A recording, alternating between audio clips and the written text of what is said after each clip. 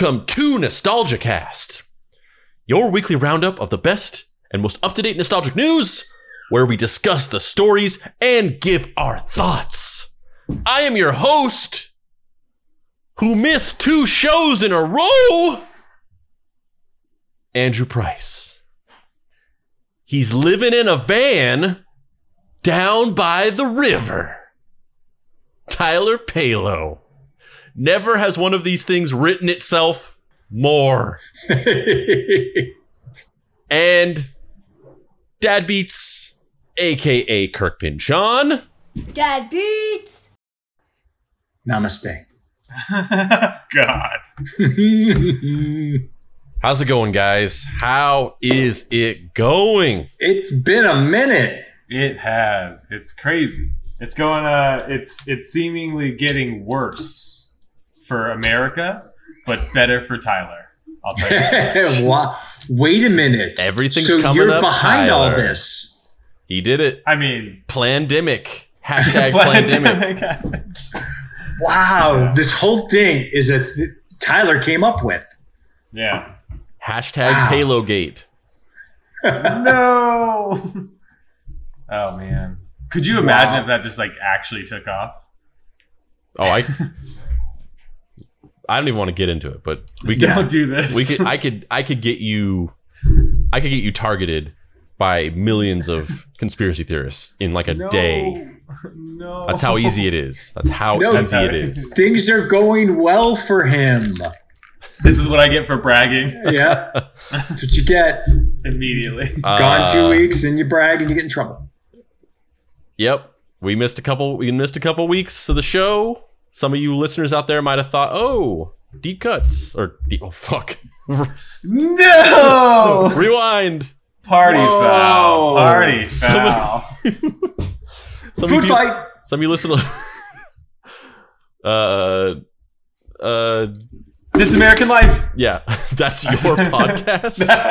Oh shit! Did I just reveal who I am? Your Ira Glass. I'm Ira Glass. Yeah, we missed a couple weeks. Some of you listeners out there might have been like, "Oh, Nostalgia Cast, that show stopped. They don't exist anymore." But we missed a couple weeks. Some extenuating circumstances came up. Nothing serious, nothing bad. Just a couple weeks in a row where scheduling conflicts arose, and we just couldn't do the show. And hopefully that doesn't happen again. Hopefully we don't miss any more shows. But we're back With a vengeance. with a vengeance. Yeah. We got Tyler just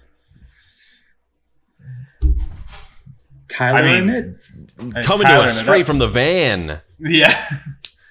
I'm roaming across America. the mobile preaching about- hotspot. Yeah. Exactly. We got Dad Beats. I saw a picture.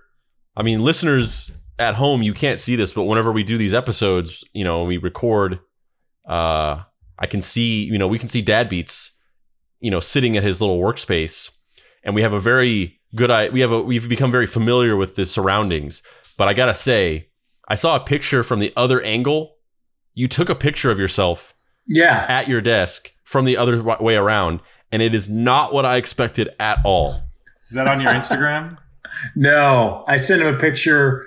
I did an inception picture of me. You're just sending pictures to Andrew? Rude. Uh-huh. Part of that.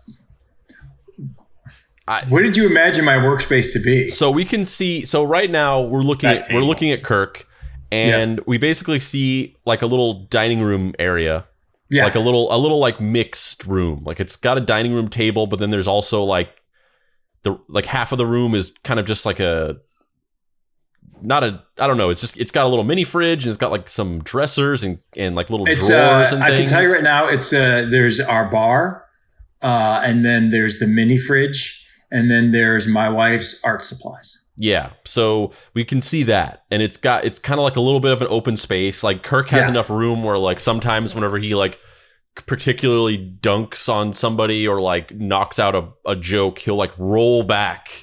Yeah. And he's got like plenty of room to like roll back and kind of reveal his whole body.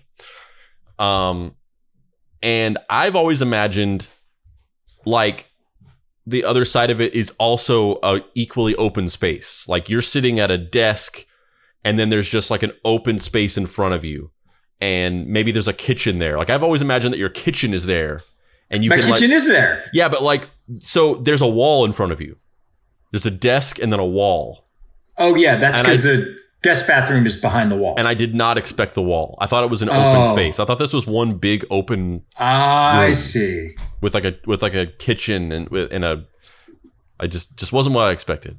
The kitchen is to the left. Yeah, of me there's right a doorway into the kitchen, but I was expecting Yeah. a full open now. area. Yeah. So shocking. Yep. You learn something new every day. That's right. Speaking of which, let's go back and talk a little bit about this movie theater industry or lack thereof. We haven't talked about this in a while, not only because we haven't done shows in 2 weeks, but also because we kind of got away from it even when we were doing shows. So recently, within the last, I feel like it was either 2 days ago or maybe it was even yesterday. I forget exactly.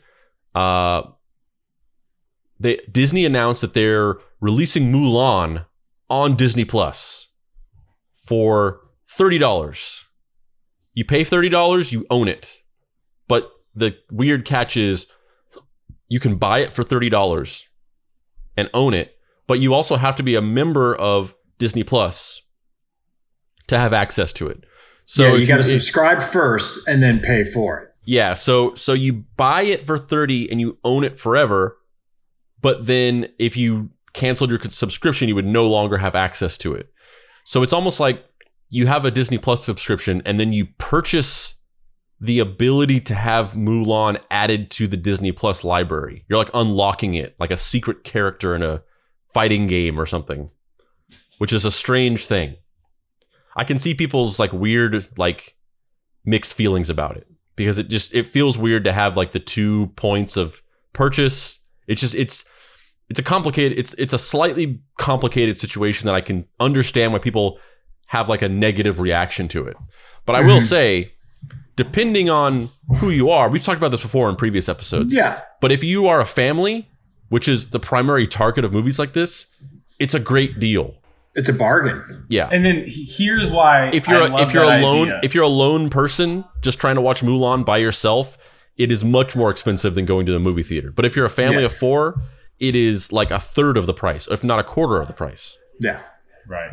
If we keep to the idea of it being like a video game where you could purchase a higher character and play it, maybe there's like a certain sequence of movies you can watch as a single watcher, and it unlocks the Mulan movie. Like the Konami code. You like Exactly. you watch Dumbo, and then you watch 3 episodes of Chip and Dale Rescue Rangers, and then you watch that weird Jeff Goldblum show in its entirety. Oh yeah. The entire thing. Yeah. Yeah. And then Mulan just appears. Yeah.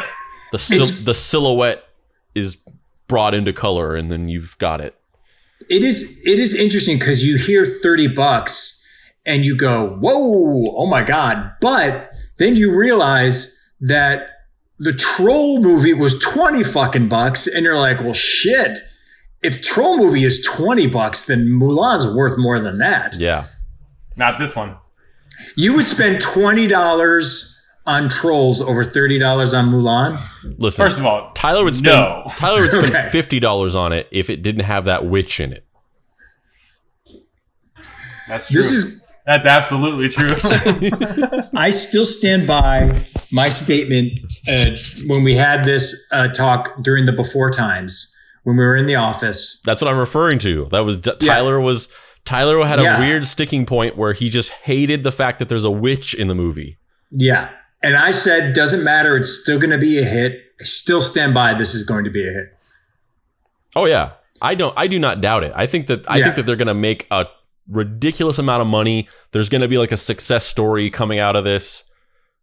Similar to the Trolls one, because the Trolls World Tour movie, the whole thing about that was that they made like $300 million in a week or like a weekend, or I think they made $300 million in a weekend. Mm-hmm. They said that it made more money in like a week or a weekend or whatever it was than the first Troll movie made in its entire theatrical run. Wow. And that doesn't that doesn't discount the the rentals and home video sales. Obviously, Mm-hmm. you're kind of losing that part because it's home video from the beginning. But I mean, you'd really have to look at the entire lifespan of it to really see how it shakes out. Like after Trolls World Tour has been out for several months, like, you know, then it might be good to look back on it and say like, how much money has this movie made in, you know, 4 or 5 months or however long since it got released, and compare that to a movie coming out theatrically and then going to home video and seeing, you know, the difference. Yeah. Plus Mulan was a lot more expensive, I'm assuming, obviously. Yeah. Mm-hmm. Just the effects on The Witch alone have to be expensive. Yeah. I'm going to tell you right now, the reviews are going to come in and it's going to be like, thank God for The Witch. Yeah, since they took out the songs, they needed something else to catch the eye. They're going to be like, the original Mulan should have taken out the songs and just had The Witch. All the reviews are going to say, this movie without the witch, okay. With the witch, put it right to number 1. Above Citizen Kane. Just put it in the vault because it's a classic. It's a classic. It'll go down in history. If you're renting it or buying it, I'll join your watch party. The Witch is getting her own spinoff. She's getting her own talk show. She's replacing Ellen. It's called Mulan Witch. She's coming out with her own pasta sauce. Yep. Yeah. It's a big deal, man. Yeah. Get on board. Oh, God. Witch in Kitchen. Pasta sauce. Yeah. Presto Pesto. Yes. Oh my God. You two are killing it. We had a long time to rehearse this. Saved up a bunch of material from these last 2 weeks. So it's going to come out, and there's, you know, it's mixed reaction, and I think the reaction is really split down the middle between people who have families and so immediately recognize, because when you have kids, like when you have a family, you really start looking at the world through the eyes of the price tag. And I think you immediately see that and go, oh my God, like that's so cheap. And then you have the other side of it where you have like individual people who are not married, who do not have kids, who see that as like $30 for a movie. That's insane. Yeah. And I see both perspectives, because like there are tons of people who do not have families. The Mulan movie isn't necessarily created with them in mind, but they still have the right to go see it. Yeah. They have a right to go see it. So I see it's a weird thing where like there's a certain percentage of the population where this makes tons of sense, and then there's a certain percentage of the population where it's just kind of like a ripoff. Let me throw you this. Even if you're a couple, it's still worth it. So basically, it's people who are going to die alone that it's affecting. Mm-hmm. Specifically, people who are going to die alone. Yeah, this is the people who are like, that's expensive. deal. This is a bad deal. It's a bad deal. But if you're a couple, you're like, $15. That's what I'd pay anyway. You're already, on cat medication alone. You're already, struggling to make ends meet, and then just, we already don't have many listeners, and we're just like alienating our fan base. How dare you? So yeah, I mean, this is coming out. It's like I said, it's got a mixed reaction. But overall, it is a huge step. It's a huge normalization of this, because I think a lot of people, whenever Trolls World Tour came out, a lot of people said like, "Oh, this isn't going to become normal. This isn't, this is an experiment on a movie that is not really that big of a deal." And I think specifically, so many people said like, Disney will never do this, and they're doing it. And, it's a big move for that. And it's also coming on the heels of, we talked about this several episodes ago, and we would have covered this if we had, done a show this week, but we missed it. But several episodes ago, we talked about how the movie theater industry and NATO, not the worldwide governmental agency, but the National Associated Theater Organization. What is it? What does NATO stand for? I forget. Not the North Atlantic Treaty Organization, but the it is the National Association of Theater Owners. So NATO and AMC were basically super pissed off about this, about them taking Trolls World Tour to streaming first. And they vowed that they would not work with Universal. They're not going to show their movies in theaters anymore. Fuck Universal. We're done. This was a betrayal of our partnership. And they vowed that they would not work with them. However, a couple weeks ago, as I predicted on that episode, whenever the actual crunch time came and they had to actually back that up and the reality of the situation set in, they backpedaled and a historic agreement was reached where NATO and movie theaters agreed to reduce the theater window to 15 days. I think was it 15 days? 17. An unprecedented event in history where they've reduced the embargo window where movies have to remain exclusive to the theater and cannot be streaming to 17 days. So, as I said, they were inevitably going to backpedal on that. They were not going to stick to that whole like fuck you Universal, we're not working with you anymore. And now they've reduced this window. And then on the heels of that, this news of Mulan coming straight to Disney Plus, skipping the theater, this huge budget movie that costs so much money to make. And, they're saying it's a one-off, but it still sets a very striking precedent that I think has fast-forwarded the progress on this industry greatly.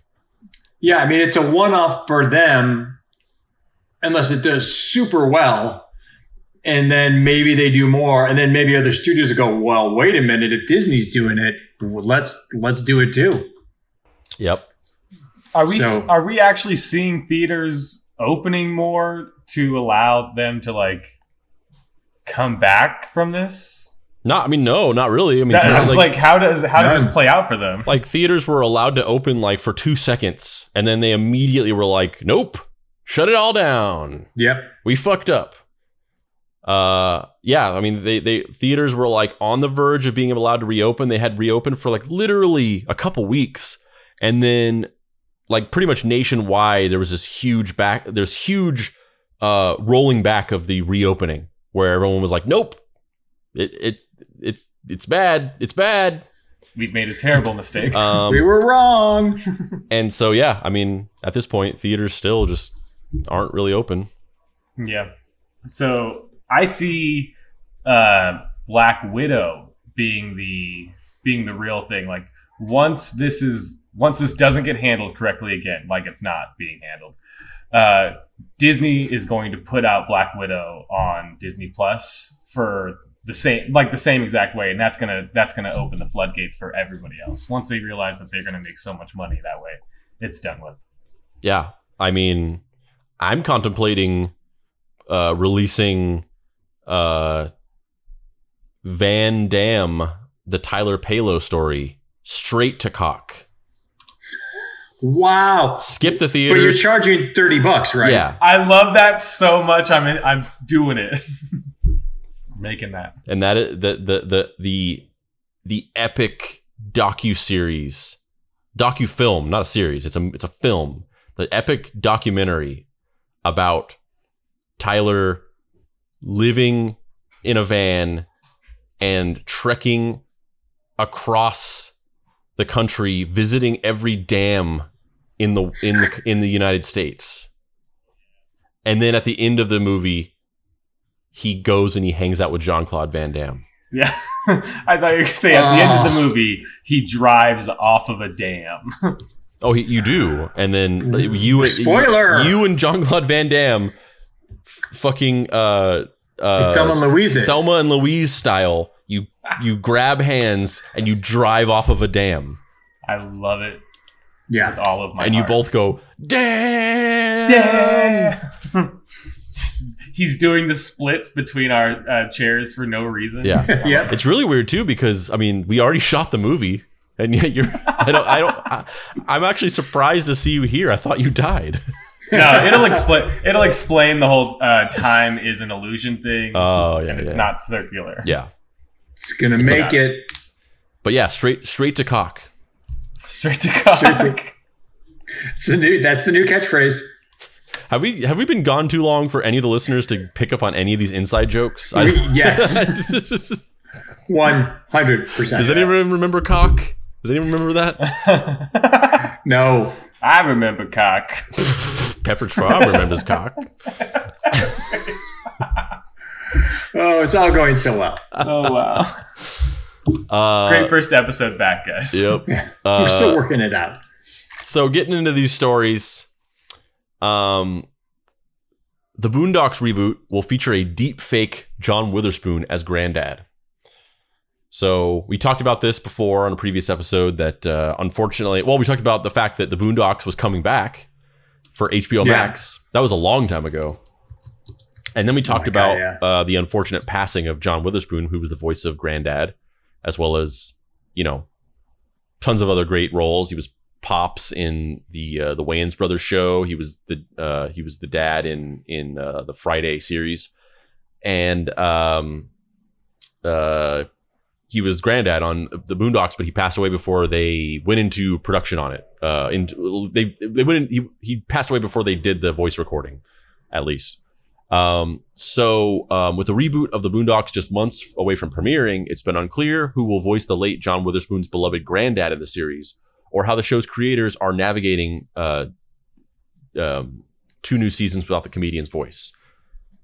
According to John Witherspoon's son, JD, the show had an opportunity to cast him, a veteran voice actor who happens to do an impossibly accurate impression of his father, as a successor. In a pair of explanatory videos posted to YouTube this week, JD details with receipts the auditioning process for the role and provides a detailed timeline of how he was recruited for a tryout at his father's funeral, just after eulogizing him with a grip of stories and reminiscences. Witherspoon's son goes on to describe being in the booth, running through lines from the reboot pilot episode, and how he was ghosted for weeks and months at a time following the audition, only to learn that he'd been passed over for the role. JD claims that instead of casting a voice actor to portray Granddad in the upcoming seasons, the Boondocks will rely on a combination of voiceover from an unnamed actor and deep fake-ish technology to bend their voice to pitch and tone. JD also clarified that his father never recorded any lines for the new seasons, but that production on the series was well underway. So they've basically opted to, similar to that story we talked about a long time ago, where they were going to make a movie with James Dean. Yeah. By essentially having a body double and then deep faking James Dean's face onto him.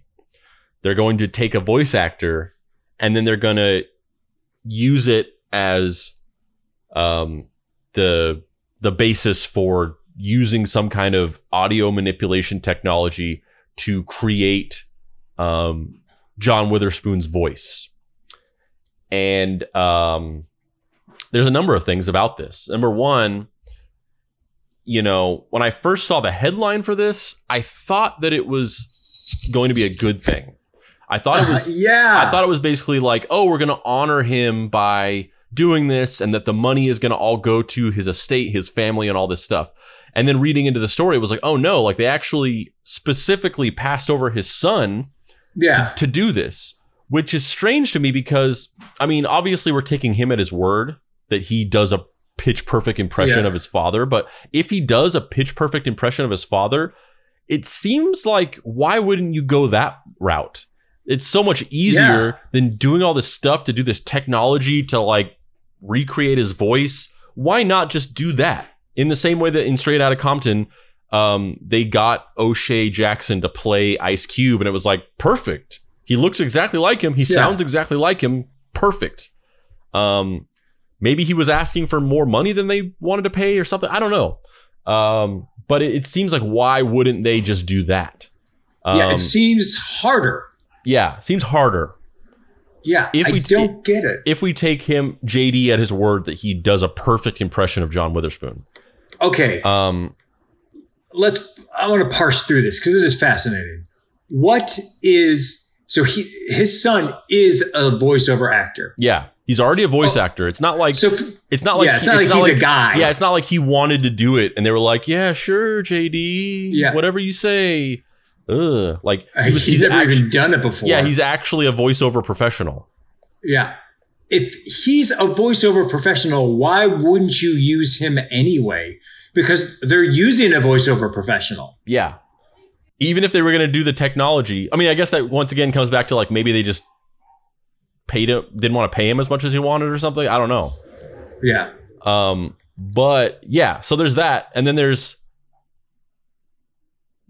also the idea or the fact of like, we talked about this on previous episode, but there is a law that exists. I know it exists for movies, for like likenesses, like visual likenesses. I can only imagine that it's got to be the same for voice, but I don't know. I admit that I do not know this. But there's a law that you cannot portray somebody's likeness on screen in a movie without paying them for essentially being in the movie.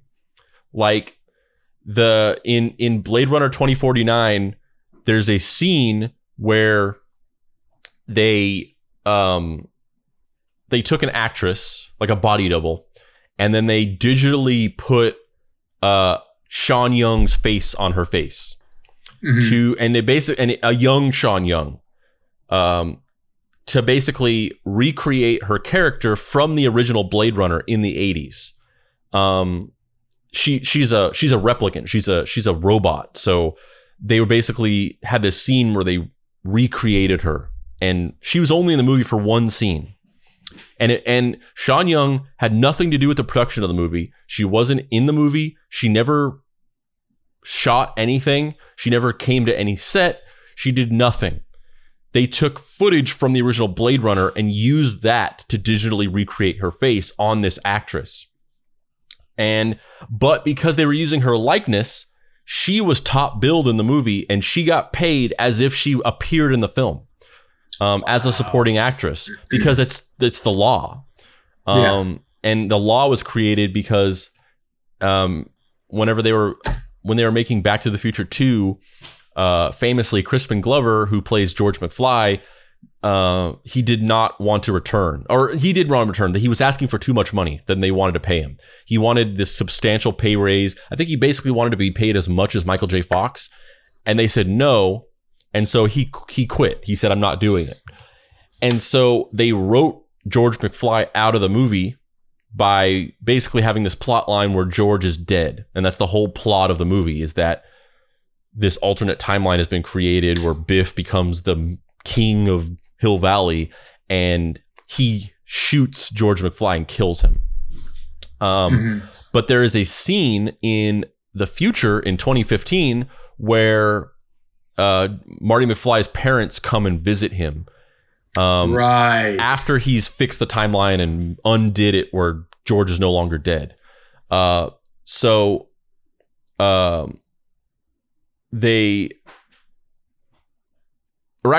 not even, it's before the timeline gets changed. But anyway, he goes to the future and Marty McFly's parents in the future are visiting. And so Leah Thompson is playing Lorraine McFly, but George McFly is played by an actor who is doing an impression of Crispin Glover. He's kind of looks like him. They've got some prosthetics put onto his face to more resemble him. And he's upside down, right? And they have him hanging upside down. And the explanation in the movie is that he threw his back out and it's the future. So he's like flying around on this like weird floating device that holds him upside down, I guess, to just stretch out his back. But the reason why they do that is because human beings have trouble recognizing facial features when they've been turned upside down. So they were basically obscuring the fact. They basically wanted to trick people into thinking that it was Crispin Glover. They did not want it to occur to anybody that it was a different actor. And so Crispin Glover sued them for this and basically said, like, you can't make people think that I'm in the movie if I'm not in the movie. You're basically stealing from me, because anybody could just do this. If you wanted to cast a famous actor in a movie and they didn't want to do it, you could just get an impersonator to pretend to be them. You could make people think that they were in the movie, and you could get away with using my star power to draw an audience to your movie without paying me. And he won the lawsuit, and it established a law in Hollywood where you cannot use somebody's likeness without paying them as if they were in the movie. So was he billed as if he was in the movie? No, he was not in the movie. He had nothing to do with the movie. He was not billed in the movie. He was not paid for the movie, but they tried to make people think that he was in the movie, or at the very least, that's the most aggressively negative read of it. The most charitable read of it was that they just did not want anyone to notice that he was not in the movie. But but they weren't actively being like, it's all the same people. Come see this movie, you're gonna love it. It's just they didn't do anything to tell anybody that he was a different. Yeah, they allowed people to believe that it was just him. And so he sued, and it created a law. And that's why, years later, whenever they make Blade Runner 2049, they have a brief scene where an actress has Sean Young's face put onto her face using footage from the movie from the 80s. Sean Young is credited and paid as if she is a supporting actress in the film. So that leads to the question of, if they are doing this, if they are using a voice actor and trying to make it sound like it's John Witherspoon, using digital technology, are they paying John Witherspoon's family as if he's in the film, as if he's in the show? Not that voice acting is like a hugely lucrative job. Like, voice actors don't get paid a whole lot.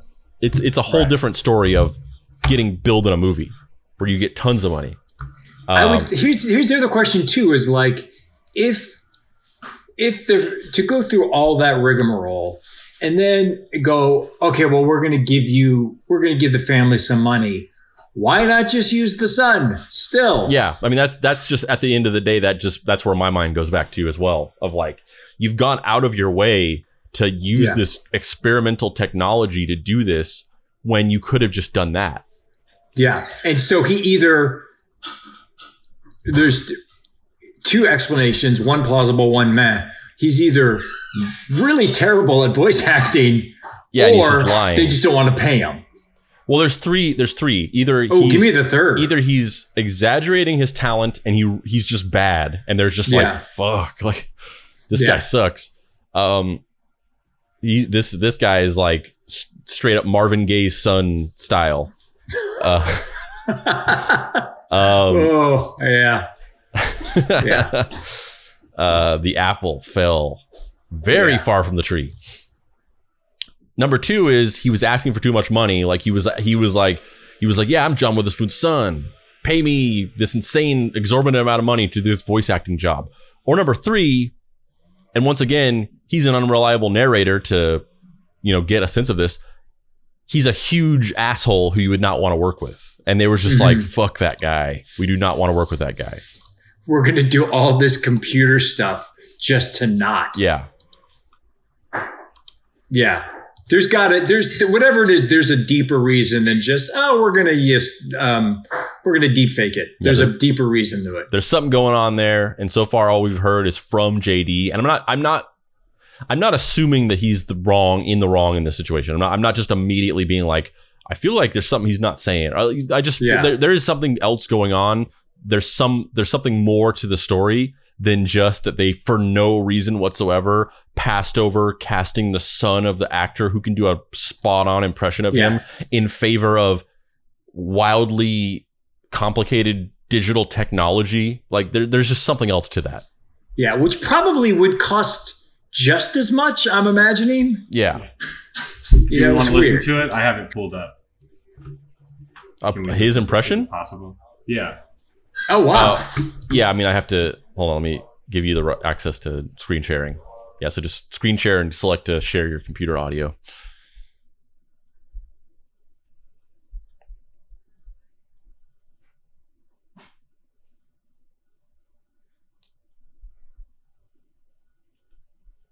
You'll get it, Tyler. We have faith in you. No, no. This better System be preferences. worth it, Tyler. Answer your screen until it is quit. All right, never mind. Oh, I'd have to geez. quit. I'd Send me the- have to send me the- quit my. Send me the link to Huh? whatever. Send me the link to whatever you have. Okay.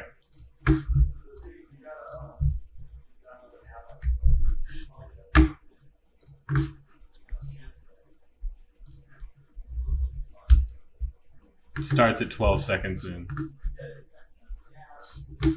God damn it! You're sending me a fucking Joe Rogan I know, clip. I'm not happy about it. I wasn't going to show like who it was from.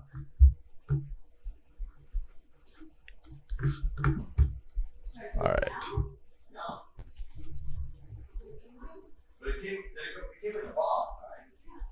We'll be the judge of who was right and who was wrong.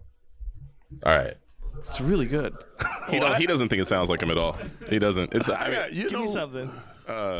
well here I only know it because this is how he talks to me all the time. He'll always be like, JD, what you doing today? You got work. You gotta go sit back and talk to all them people. Huh?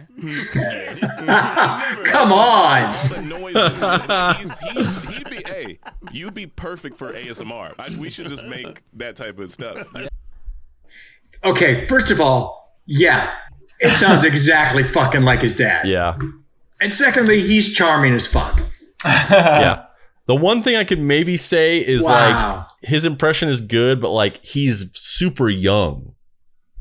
Yeah, but Like- it's a voiceover. Yeah, I agree with you. I'm really just like I'm lightly playing devil's advocate of just like he still is like he's a very young guy, and maybe they wanted to go for like the realism of him actually being old and not being like a young guy doing an old man impression. I don't know. I agree with you. I'm just saying like maybe I'm trying to rationalize why this has happened. Yeah, that's crazy. Because I was ready to be like, oh, maybe he's just really not. He's great. Yeah. Yeah, that was Now good. I'm mad for no reason whatsoever because I'm not going to watch this anyway. But I'm just fucking mad about this now. Yeah. I don't get it. There's got to be something Wow. else going on. Yeah, The Witherspoon Gate 2020. right. I want more info. So there is a Ren and Stimpy reboot in the works at Comedy Central, which is the next in a series of announcements of a bunch of sort of classic 90s animated programming being rebooted recently. The Ren and Stimpy show will return on Comedy Central. It's been 25 years since Ren and Stimpy ended their run on Nickelodeon Wow. and Spike TV. We old. Now Comedy Central will reimagine the series for a new generation, according to The Hollywood Reporter. Nickelodeon Animated Studios will develop the project once Viacom CBS hires a creative team. There's no information available on when the series will debut or how many episodes it will run. The original Ren and Stimpy show debuted on Nickelodeon in 1991. This announcement is in the latest. I already said this. I don't need your copy to tell me that this is the latest in another announcement of animation. Yep. The company will also resurrect Beavis and Butthead and Clone High, blah, blah, blah, blah. I want to thank our partners at Nick Animation as we reimagine these iconic characters with a new creative team.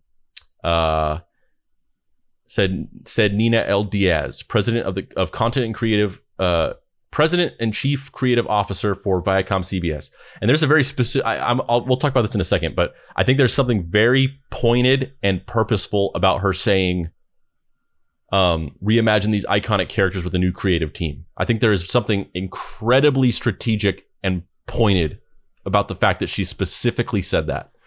Ooh. We are excited to reinvent this iconic franchise with a new creative team. Said it again. I will once again say that there is a very specific reason why they are pointing that out.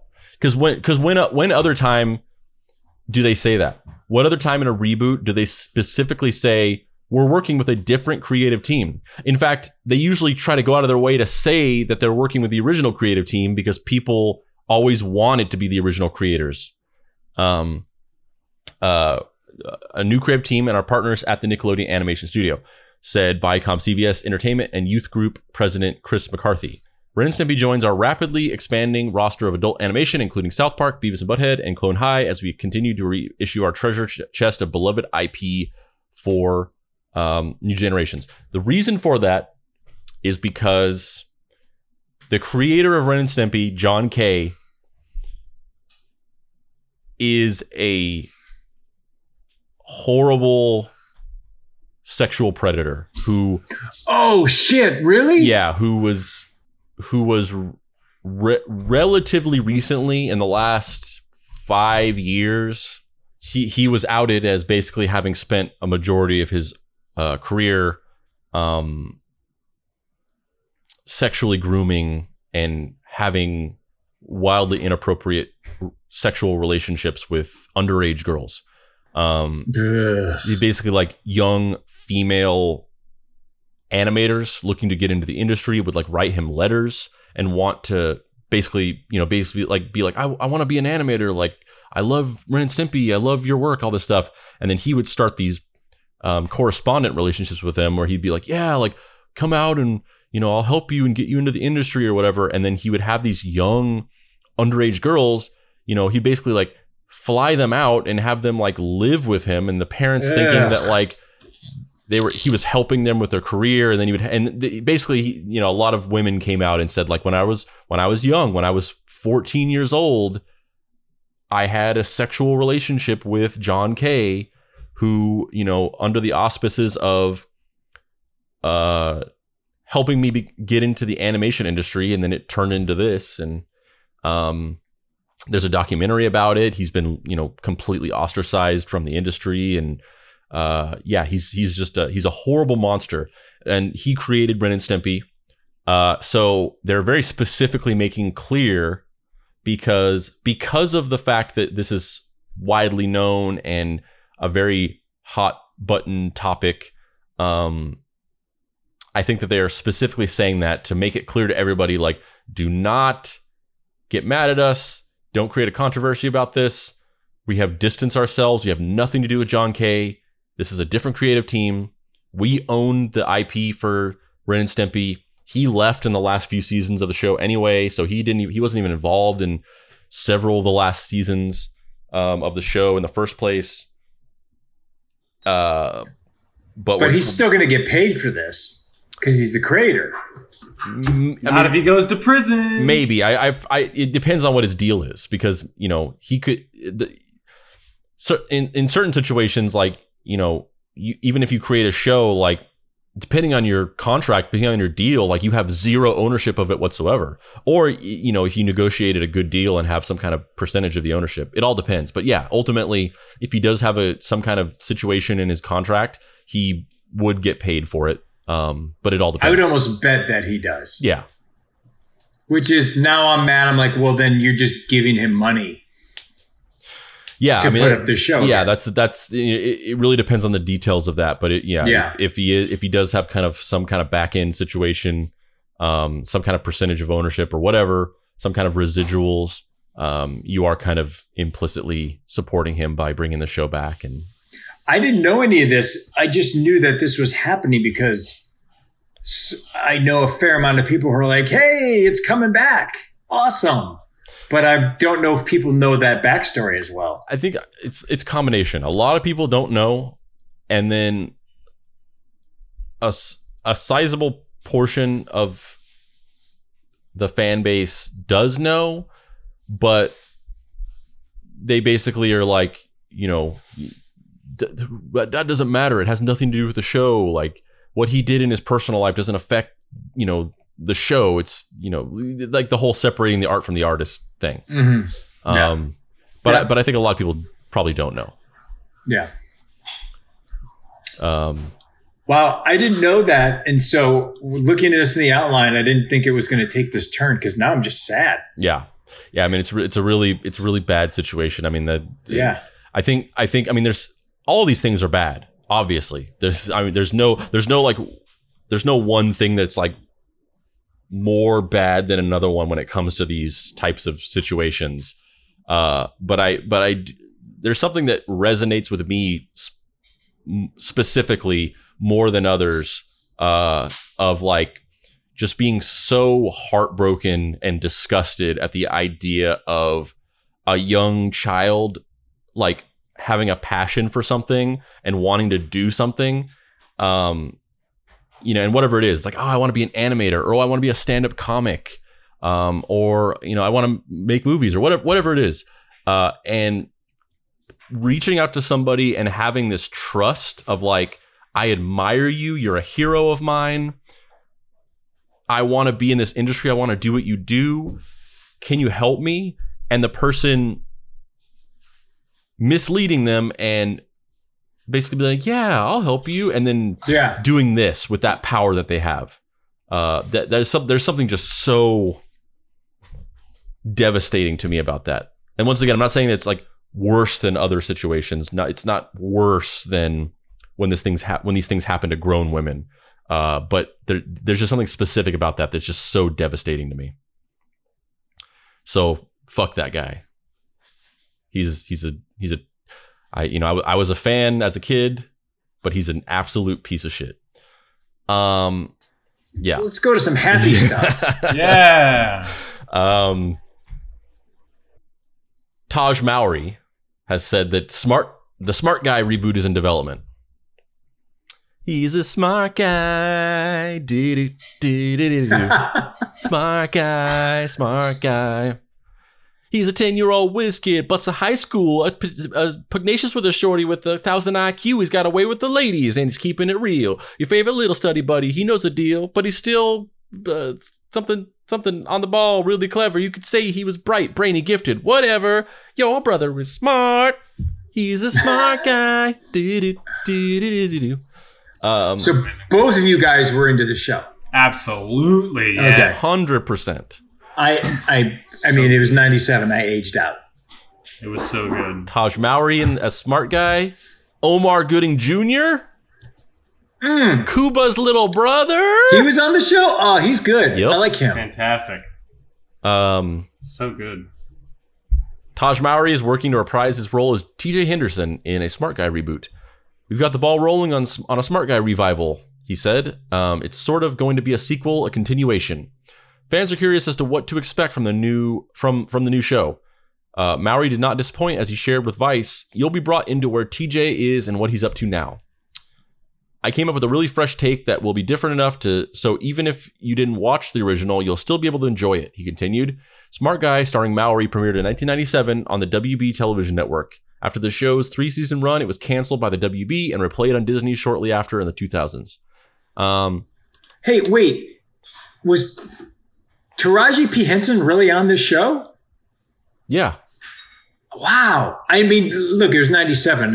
I was in my 20s. I was out at bars. I wasn't watching this. And then Anne-Marie, this cast is great. Anne-Marie Johnson, she's a legend. Wow. The dad, there's a dad Floyd Henderson. Mm-hmm. He's played by John Marshall Jones. He's one of the most important movies of our era. He's in White Man Can't Jump. Yeah, well, I mean, I think that was the big thing back in the late 90s was like, wow. Or the mid to late 90s was they would get these like, they would stunt cast these sitcoms with these stars of yesterday. Like all these sitcoms. Yeah. Where you're just like, oh, like as a kid, you didn't know. You just thought that they were that. But then you grow up and you're like, oh shit, like that character in that sitcom was just like this huge actor in the 70s or the 80s or whatever.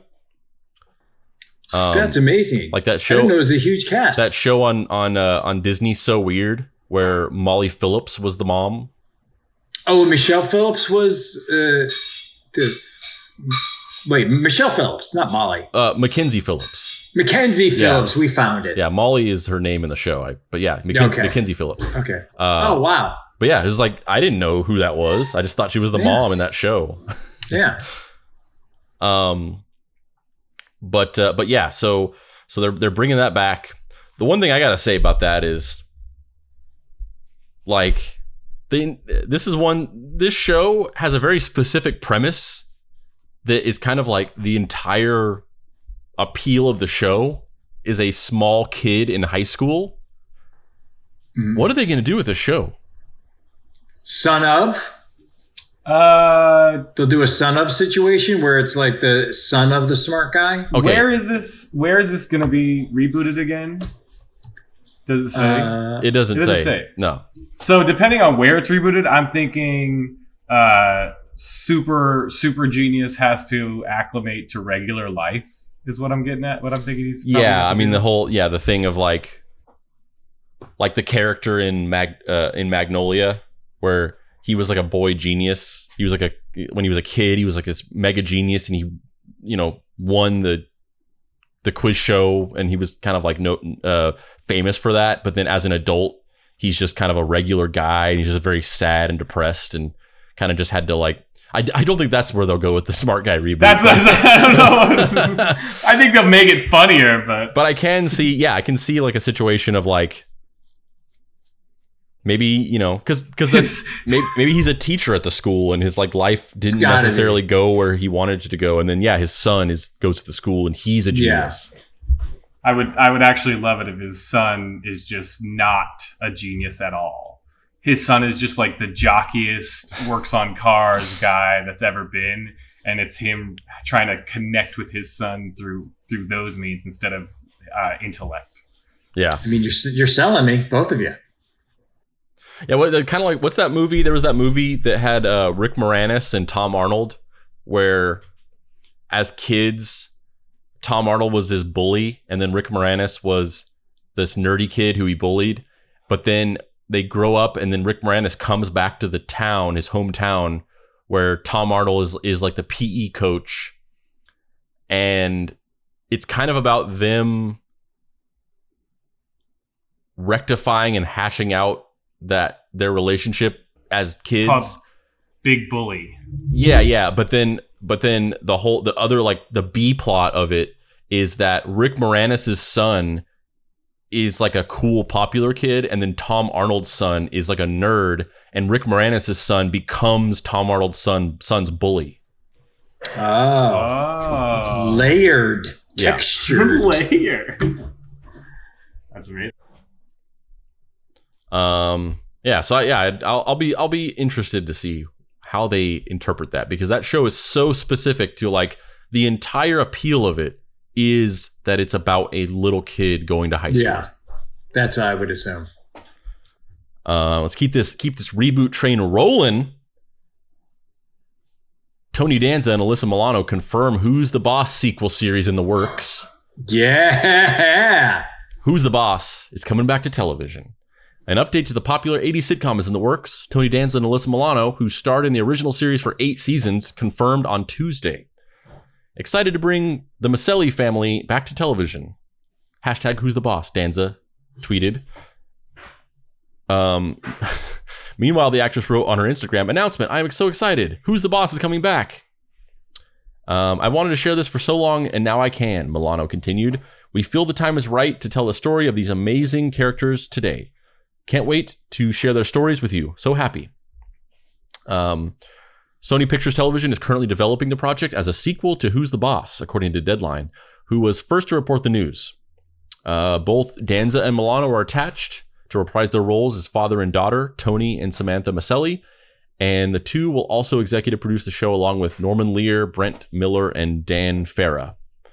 The revival will take place 30 years after the events of Who's the Boss, centering around Samantha's new life as a single mother and her relationship with a retired father. So I mean, yes. No. Give me all of it. Uh, Listen, I'm here for any Alyssa Milano vehicle. I celebrate her entire catalog. Good for her. I do. She's great. I'm here for it. I hope Judith Light is an amazing, amazing actor, and I hope she is in it as well, in some capacity. Unfortunately, maybe Andrew can help me with this.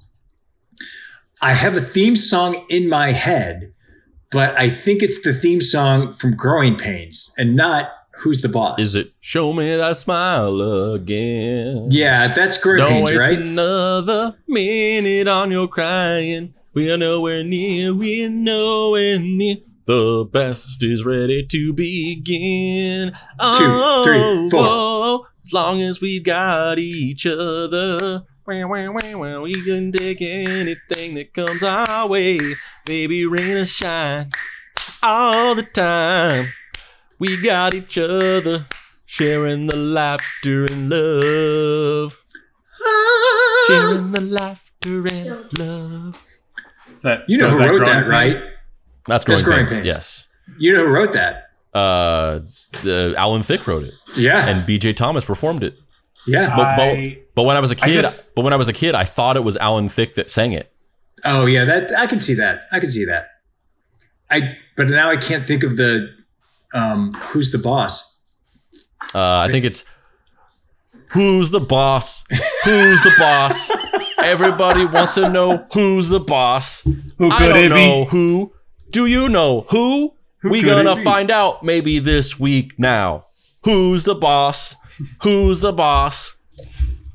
What if the producers of Who's the Boss reboot hear this and go, "There's our new theme song." I tune in the night of the premiere. Yeah, they don't pay you.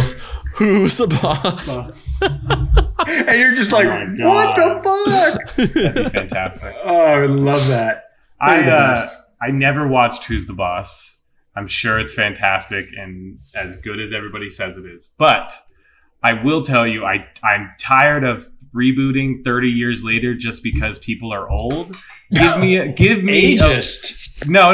What I'm saying God is damn it, Tyler. use the same actors, Alyssa Milano and Tony Danza, but do it the way that Wet Hot American Summer did it, Where and it's just pretend that they're the same age. It takes place I would at the exact same time. Yes, I would love Alyssa Milano acting like she's just turned 15 instead, and like She's she's still dating figuring it that has out. boy problems. Exactly. Oh, here we go. Okay. Oh yeah. Oh yeah, this hits.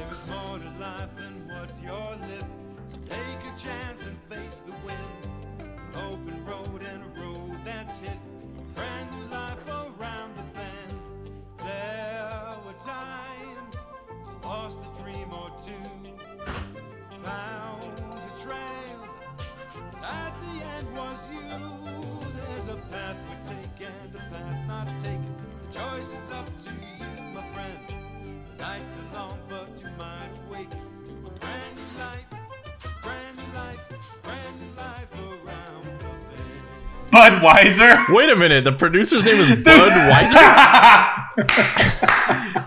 This was before corporations were actual people, so you had to slyly put them in as producers. Let me tell you, that theme song is way better than Growing Pains. That was way so better. ridiculous. I mean, That thing slaps. hard disagree, but it's, No. it's a good. Alyssa That's Milano hard. looks like Come on, that girl hold that on, used to hold play on. a robot. Hold on, Listen, wait a minute. we're gonna This- fucking litigate Inside this. Baseball doesn't sound a little bit like Japanese smooth jazz, which you and I both love. It does kind of, yes. Yeah, so But don't there try you to go. manipulate me in that way. I'm fully manipulated. That's way better. By the way, We're Kurt, gonna listen to we're gonna Oh, go listen ahead. to the superior version because there's several different versions, but you're gonna listen to the season 2 theme song.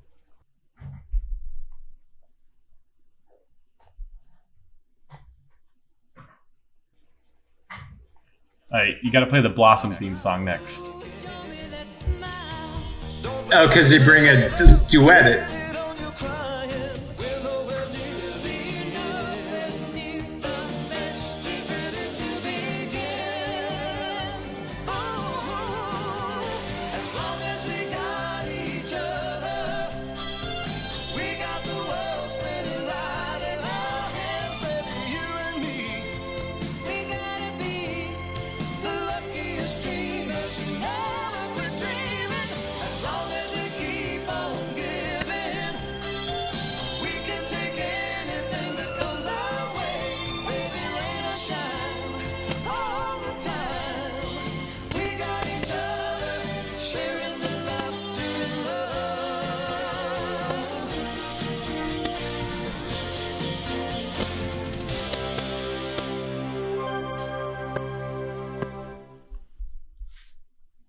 don't doubt No. the thick.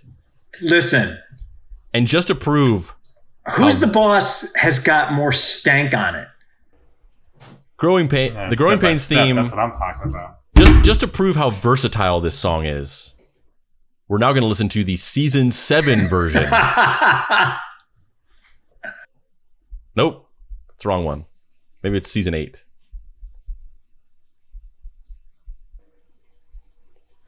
Kirk, I got Spotify Premium. Ah. I want a playlist from you. Oh, Yes, yes. It's season. Oh no, season 6. They went back to the other version. I don't remember that. Oh, this is silly.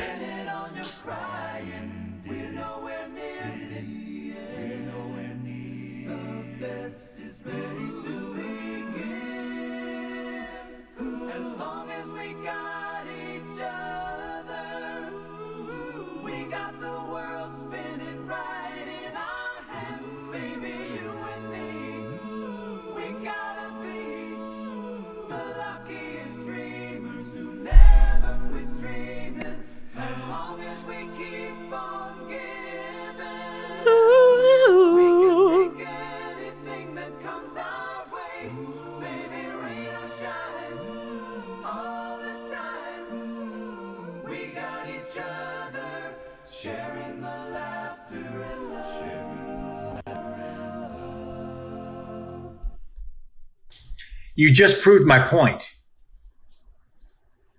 Because I don't Who's think the we Boss proved theme anything song? yet, guys. Who's the Boss theme song is so good, they don't need to change it up. Whereas Growing Pains kind of sucks, so they're like, we gotta fucking spruce it up. We gotta change it up. How can you say that kind of sucks? That's facts. Because Who's the Boss is like, we're keeping it because it bangs. Listen. Whereas the Growing Pains are like, oh, we need to spruce it up. We need to change it up. Listen, Kirk. You just proved my point. Only things that are truly loved by their audience get fan art. Explain. What? Huh? This a cappella group was like, we are moved Oh. Gotcha. to create our own rendition. Nobody's doesn't covering the mean Who's it- the Boss song. Nobody's doing Because covers. they weren't. Because they First can't. of all, they paid an a cappella band to do that? No, they sent that tape in. They're like, Yeah. you can have this. We don't no want. bag. I don't want none. We would be insulted if you tried to pay us for this. It's like this. Who's the Boss theme song is like John Lennon's Imagine. You shouldn't cover it because you're going to ruin it. You'd keep it the same. Well, never mind. Don't Yeah. tune into my YouTube channel next week. Thank you. I just proved all of you with a Beatles thing. I don't even like him. Nope. I'm glad you played the Who's the Boss because that was fantastic. So there's a Mimic TV series reboot in the works at Miramax TV. Jim Danger Gray will write the adaptation, executive produce, and serve as showrunner. Based on Donald A. Wollheim's short story of the same name, Mimic revolves around the genetically engineered insects who evolve, developing the ability to mimic their human prey and the race to stop them from taking over. This marks one of the highest profile projects at Miramax TV since Mark Helwig was appointed head of worldwide television in May, when he indicated that mining the Miramax film library for TV projects is one important part of his strategy. What is happening?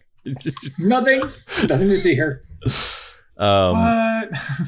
Miramax TV couldn't be more thrilled to be in business with Paul W.S. Anderson. Thank you very much, writer of this copy. Don't become so familiar with Paul W.S. Anderson. Jeremy Bolt and Jim Danger Gray on Mimic. Which will be chopped to buyers. Paul is one of the leading filmmakers of his generation. Debatable. And we are excited to bring a bold new take on this classic title to life. Blah, blah, blah, blah, blah. Ultimately, they're doing a Mimic TV show. Sounds exciting. Sounds cool.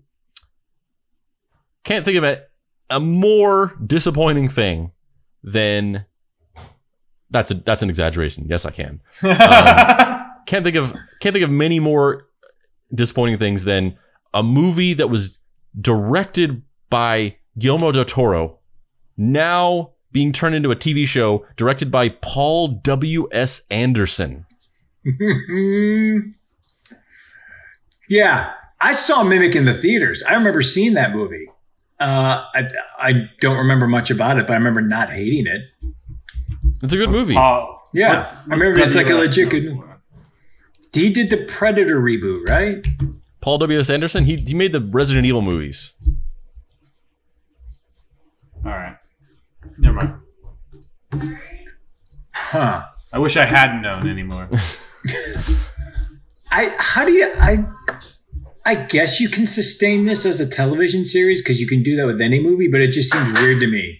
Yeah, it's also a movie. Doesn't it seem like it's a movie that's been lost to time? Do people talk about Mimic? No, I don't think they do. I mean, I guess that's maybe the point of it is just like you said, like plumbing the depths of the library and being like, oh, like here's like a little kind of blip in pop culture history that we can mine. But yeah, I don't think that there was much cultural significance to Mimic. It was kind of one of the early, more studio movies from Del Toro before he kind of like came into his own as an auteur filmmaker.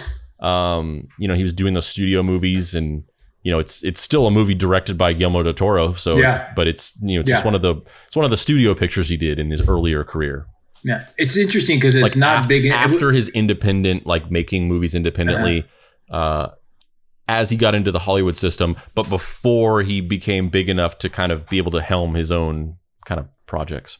Yeah, it feels like a movie that it wasn't big enough that it was a monster hit, but wasn't small enough to be cult status. It just kind of lives in the middle. Mm-hmm.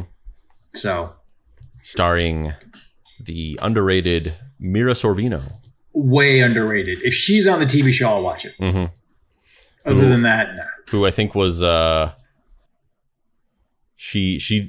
career didn't necessarily go into a direction that it should have because she was essentially blackballed from the industry by Harvey Weinstein. Yeah. It's the same. She was real great. Yeah.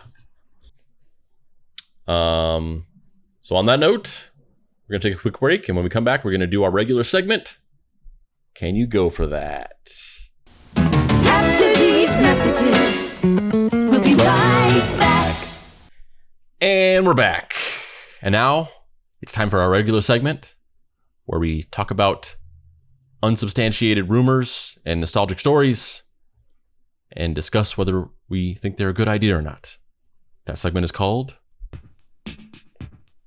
Can You Go For That? Can you go for that? This is the remix. We are back, and it's time to go for that. Can you go? Go for that. Fantastic. First story. So, according to rumors, while the Netflix Daredevil show has been canceled, obviously, Marvel would reportedly love for Charlie Cox to return as Daredevil for a new Disney Plus or Hulu Daredevil series. Marvel are reportedly considering bringing back Jon Bernthal for another run as the Punisher, but the show could be sent to FX or Hulu in order to avoid sanitizing the notoriously violent vigilante for Disney Plus.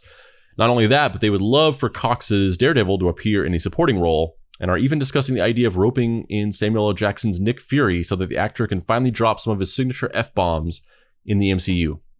So there's kind of actually a couple different stories here.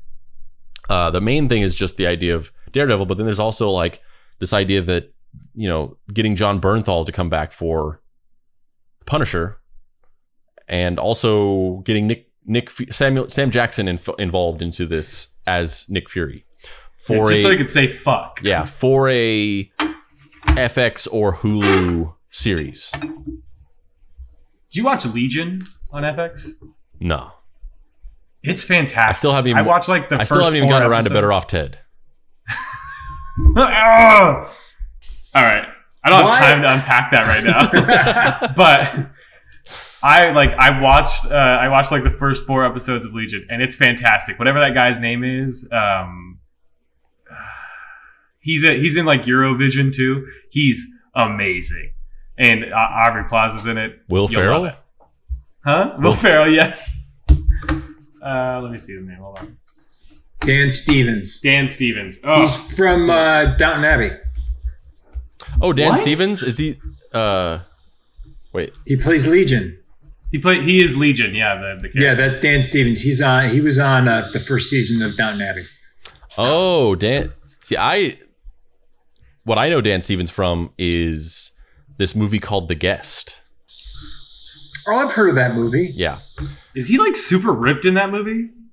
Well, there's a scene where he walks out of a bathroom so basically the movie is that This is how my brain remembers things. yeah, the movie is that there's a family whose son dies in Afghanistan. He's in the army, and he dies in Afghanistan. This guy shows up, played by Dan Stevens, who claims to be a friend of his, a friend of their son's, and who's just come back from overseas, and he kind of just doesn't have any place to go. So they let him stay with them for a while.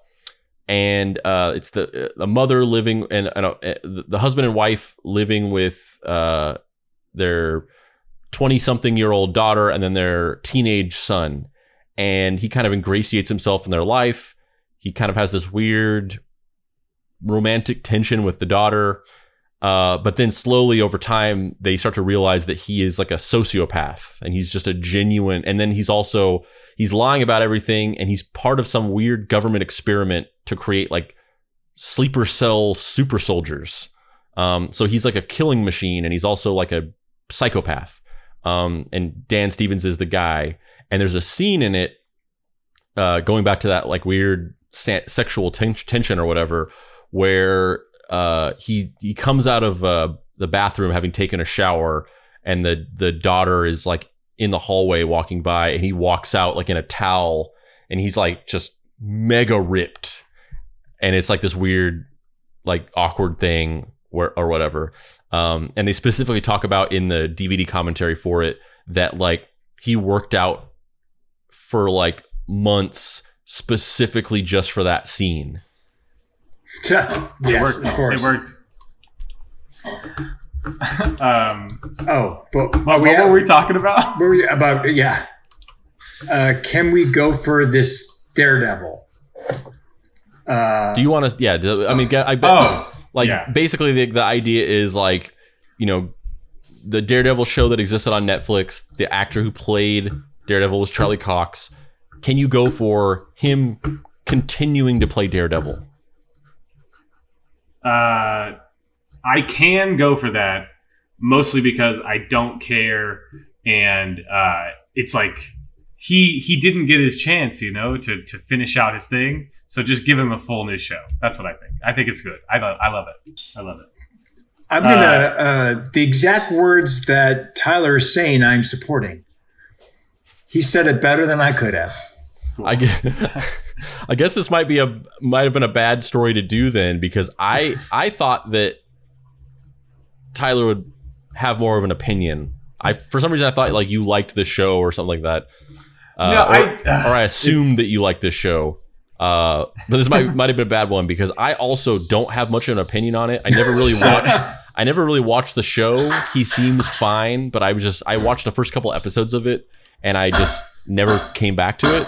Yep. So that's exactly what happened to me. yeah, it's like the same thing. I can go for that because like, sure, I guess, but I don't really have much of an opinion. I assumed that at least one of us would have like a more specific opinion about this. Okay, fine. I'll do this. You one cav is they have to include Colin Farrell's Bullseye in the show. Okay. Yeah. It has to be Charlie Cox as Daredevil from the Netflix show, Yes. but Colin Farrell from the Ben Affleck movie. Exactly. That's what I great, mean. actually. That'd be fucking awesome. I totally see that. Yeah. Should we move on then? Yeah, let's just move on. But the to whole next. show has to take place inside of a payphone. I love it. Yes. Yes. Next story. Hayden Christensen is rumored to finally return in a Star Wars Disney Plus show. Hayden Christensen is rumored to reprise his role as Anakin Skywalker in the upcoming Obi-Wan Disney Plus show. Making his Star Wars debut in 2002's Attack of the Clones, Christensen played Anakin in the final 2 prequel trilogy installments. At the time the films were released, Christensen's performances were criticized as coming across as wooden. However, in the years since, the prequels have been reevaluated in a much more positive light, and Star Wars fans have now forgiven Christensen and would be interested in seeing him return to the franchise. In the past, Christensen's downplayed the possibility of a Star Wars comeback, but he did have a voiceover cameo in Rise of Skywalker. And even though Lucasfilm has now ended the Skywalker saga, they're still working on projects adjacent to that narrative, meaning there is still a chance Christensen could play Anakin in a live action again, depending on how things play out. I'll start by saying, I in no way could I ever go for this except one eventuality universe, and it's the one where they just have him come in for like transition cutscenes where he looks into the camera and goes, "I'm so sorry. I'm so sorry." And then like every other one is a different one. It's like, listen, I know sand is coarse. I don't know why I said it. I'm sorry. That's it. I can't go for it. I feel bad about saying it because it's just low hanging fruit. But no, what movie have you been like, oh, okay, here's Hayden. Life Here's as a the real house. Life as a house? Life as a house. Hayden Christensen, Kevin Kline. Oh, that thing. Oh my God. I don't like that movie or anything like that. I was just joking, but I mean, do you ride hard for Takers or Jumper? I don't care. I like Jumper. oh yeah, yeah. You do like gosh. Jumper. I remember that. I mean, remember you talking some about people Jumper. are like, some people do go like, oh, Shattered Glass. He's amazing. I was like, that's his best work, but it's not the greatest. I mean, come on. And do you know any of his recent movies? No. Nah. Have you seen 90 Minutes in Heaven or First Kill or American Heist? He's a No. he's a homeless man's Ryan Felipe. Wow. Holy shit. Homeless man, he said. That's really accurate and really hurtful. Whoa, dude. I mean, I can't argue with what you're saying, but at the same time, I'm like, dude, don't curb stomp him when he's already down. That's messed up. Wow. Yeah, That's like the meanest thing you've ever said on this really show. is. I went super hard You on that went one. super hard with that. But I'm not going to disagree. Right. Wow. But also, could you imagine Hayden Christensen in Cruel Intentions? It's probably the funniest movie I've ever seen now. I hate Sam. Wow. I could see him in Studio 54. Yes. That's it. Yeah, I cannot go for this. Yeah. Here's the in thing. Your heart. We've talked about this before on a previous episode, but like there's this newfound revisionist history where people have now started to look back on the prequels as like good. And not only good, but like there's this whole generation of younger people who I guess are in their like early 20s who think that the prequels are better than the originals. And I just cannot, I refuse to accept that narrative. I refuse. Those movies are terrible.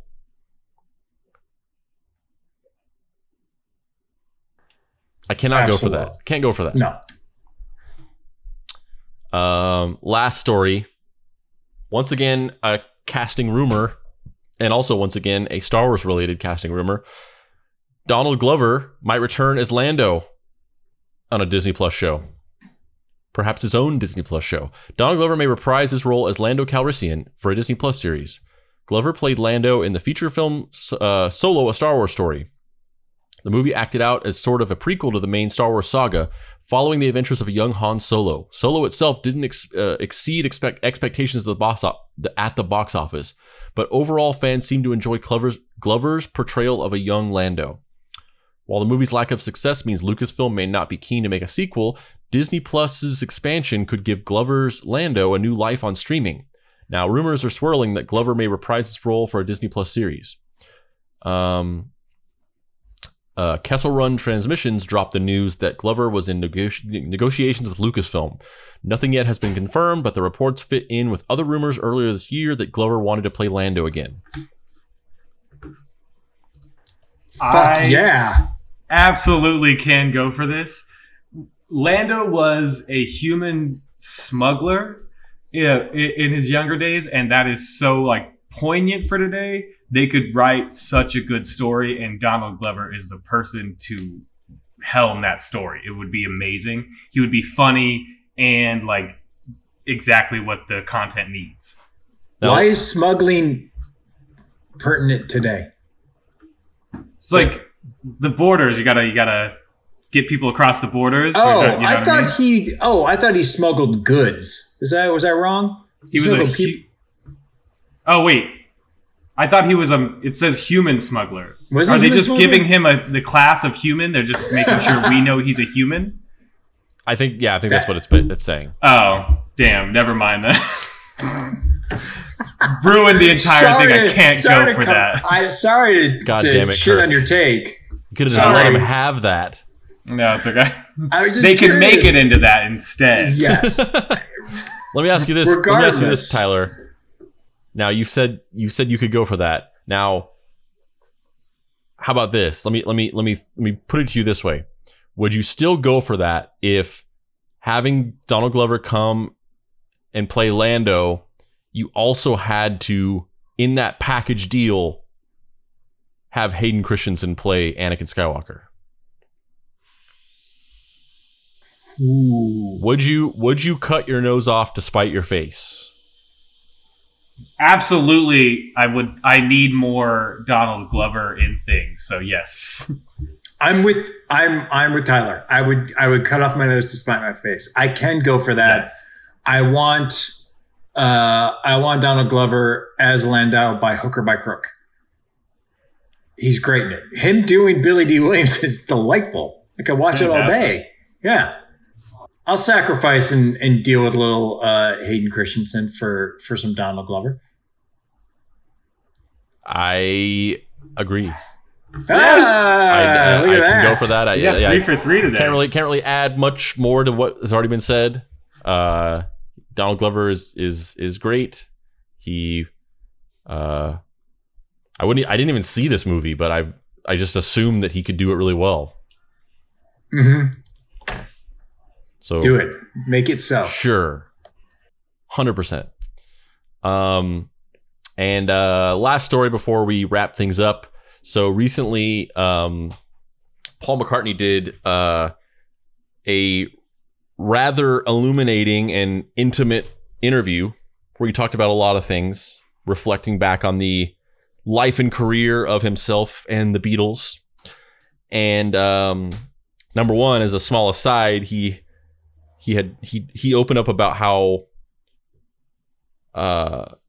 hurtful some of the situations that were going on back, in the 70s with him and the breakup of the Beatles and the falling out with John Lennon, and specifically he talked about how hurtful it was, some of the things that Yoko Ono had said about how like John was like the most talented one in the group, and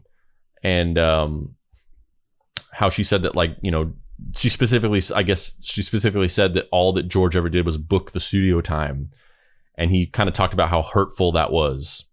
But the bigger story is he talked about whenever he sued the Beatles and how controversial that was, but how he believes that it was the right thing to do, and he believed that he saved the band's music.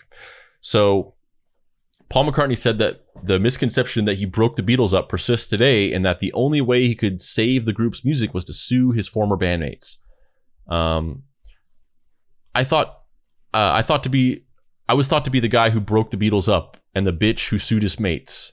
And believe me, I bought into that, McCartney said. It was so prevalent that for years I also blamed myself. The only way for me to save the Beatles and Apple and to release Get Back by Peter Jackson, which allowed us to release Anthology and all these great remasters of all the great Beatles records, was to sue the band. If I hadn't done that, it would all have belonged to Alan Klein. The only way I was given to get us out of that was to do what I did. McCartney sued the Beatles in 1970 in London's High Court of Justice. He sought the dissolution of the band's contractual partnership after the other members of the group appointed Klein to preside over the Beatles' financial affairs. McCartney wanted Lee Eastman, the father of his late wife Linda Eastman, to manage the band's finances instead, according to Rolling Stone, but he was outvoted. Apple Corps Limited is a multimedia entertainment company founded by the Beatles in 1968. McCartney and Ringo Starr still own the company along with the estates of Lennon and Harrison. The company is one of the producers behind The Beatles Get Back, a forthcoming documentary about the band directed by Jackson. The decision to sue his bandmates wasn't an easy one, and in fact, McCartney said he turned to alcohol to cope, yet he believed that it was the only thing to do. He added that suing Klein by himself wasn't an option, and that he was told that he would have to sue the band as Klein wasn't party to the dispute. There was no way I was going to save it for me, because there was no way I was going to work that hard for all my life and see it all vanish in a puff of smoke. I always knew that if I managed to save it, I would be saving it for them too, because they were about to give it away. This guy, they loved this guy Klein, and I was saying he's an idiot. A London High Court judge ruled in favor of McCartney's actions to dissolve the Beatles' partnership in 1971 and consigned the financial affairs of the former Beatles to a receiver until the band established mutually acceptable terms for their breakup. But the other Beatles' relationship with Klein soured shortly thereafter. Klein later sued the Beatles himself in 1973 for $19 million after the band decided not to renew their contract with him, and the two parties settled, with Klein receiving approximately $5 million. McCartney said he was hurt by John Lennon's 1971 song How Do You Sleep, which he interpreted as a jab towards him. He said he felt his contributions to the group were downplayed after the group disbanded.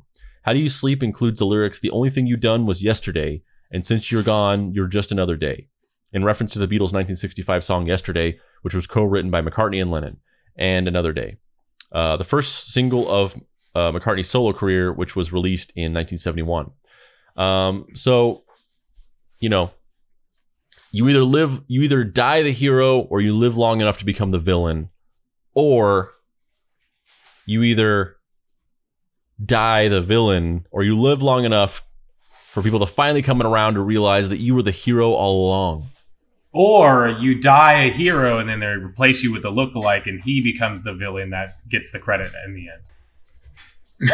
Yes. Or that third option. So yeah, I mean, he you know, famously, Paul McCartney sued the band, which was the sort of final act that dissolved the partnership of the band and officially broke them up for good. It was kind of looked back on as, you know, kind of this petty move by a bitter person who kind of like turned a friendship into a business partnership that was, you know, ended on bad terms.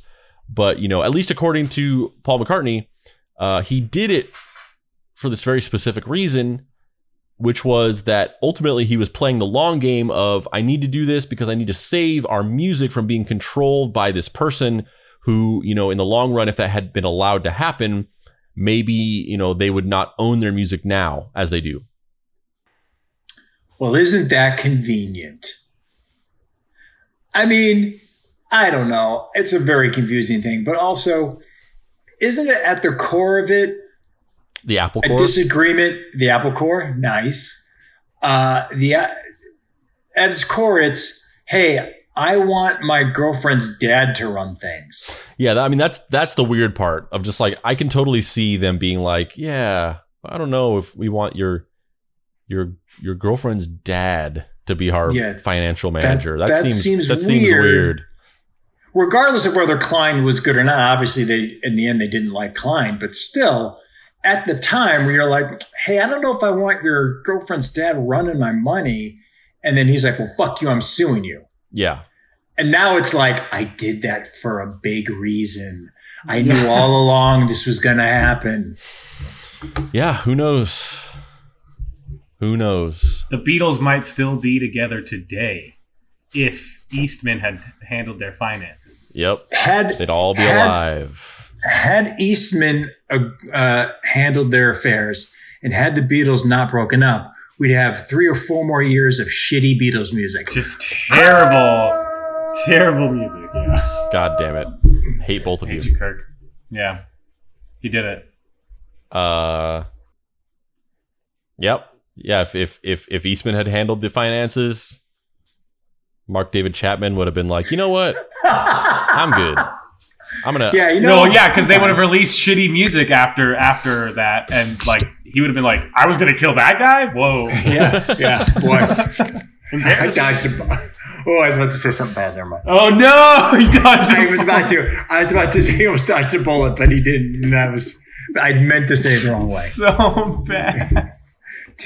On that note, we're gonna wrap up the show. Thanks for listening. Sorry that we were gone for 2 weeks.